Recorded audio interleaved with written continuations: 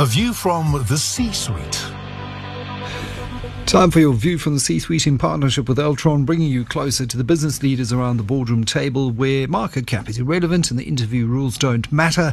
And tonight we're talking briefly about corporate governance, which has mirrored the decline in the country's fortunes over the last few years. We can rattle off the names of the companies: Steinhoff, EOH, Tongaat.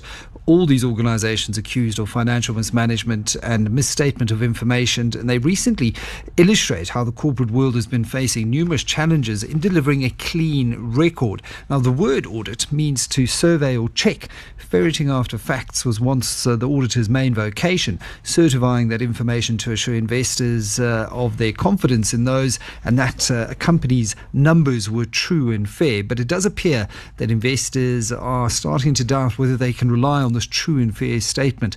Ajen Sita is CEO of EY South Africa and Africa Regional Managing Partner. Evening, Ajen, and welcome to the show.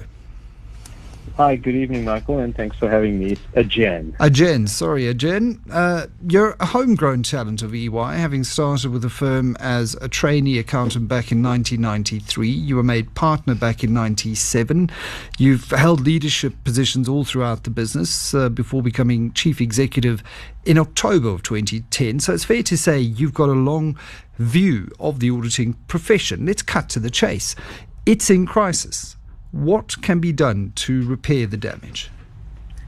Yeah, Michael, absolutely. I think it's fair to say that the events of the last 2 years has really brought into question the audit product itself.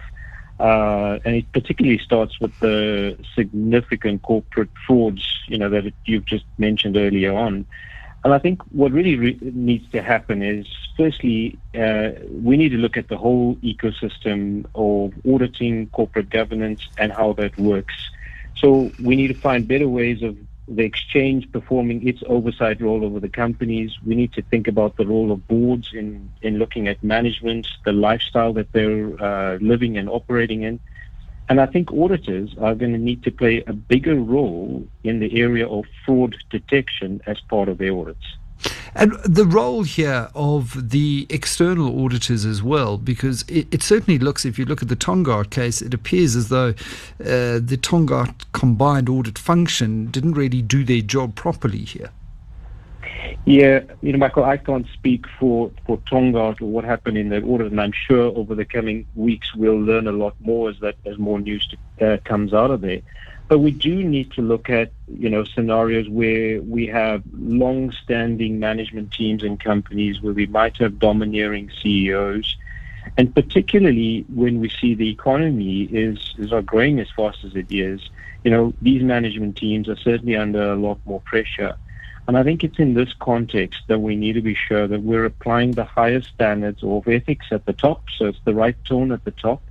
And we need to be sure that these companies are complying with these auditing standards, and that as auditors, we're picking up these signs early enough in order to protect the investors. And the idea of mandatory audit firm rotation, it comes with its advantages, also its drawbacks. If you're talking about large listed entities, to get a new team of auditors every 3 or 4 years will come with great cost. Yeah, Michael, we've had mandatory audit firm rotation in operation now for about 2 years. It's fair to say that it is dealing with the concerns around independence, particularly where there's a view that auditors might have had a relationship for an extended period of time. What I would say is in a small market like ours, it's creating a huge challenge of choice for listed companies.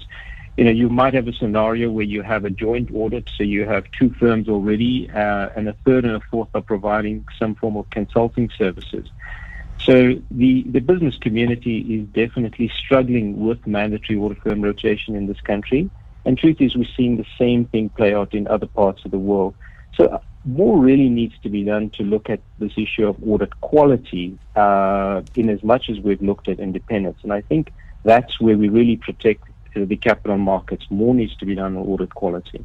Ajen Sita, EY South Africa Chief Executive Officer, sharing his view from the C-suite, brought to you by Altron Technology, partners in your digital transformation journey. For more information, you can visit them at altron.com. Altron, there when it matters. And that's a wrap for this week. Thanks to producer Andres Mahlangu, sound engineers Mataba Radebe and Mawanda Lobe in Cape Town. Rod Miller is going to ease you into a wet weekend down in the Western Cape, and in Gauteng, Carolyn Steyn has a double bill of winding down as we hope and do a little rain dance ahead of what looks to be another dry weekend. Thanks for tuning in. We'll see you back here next week. Good night.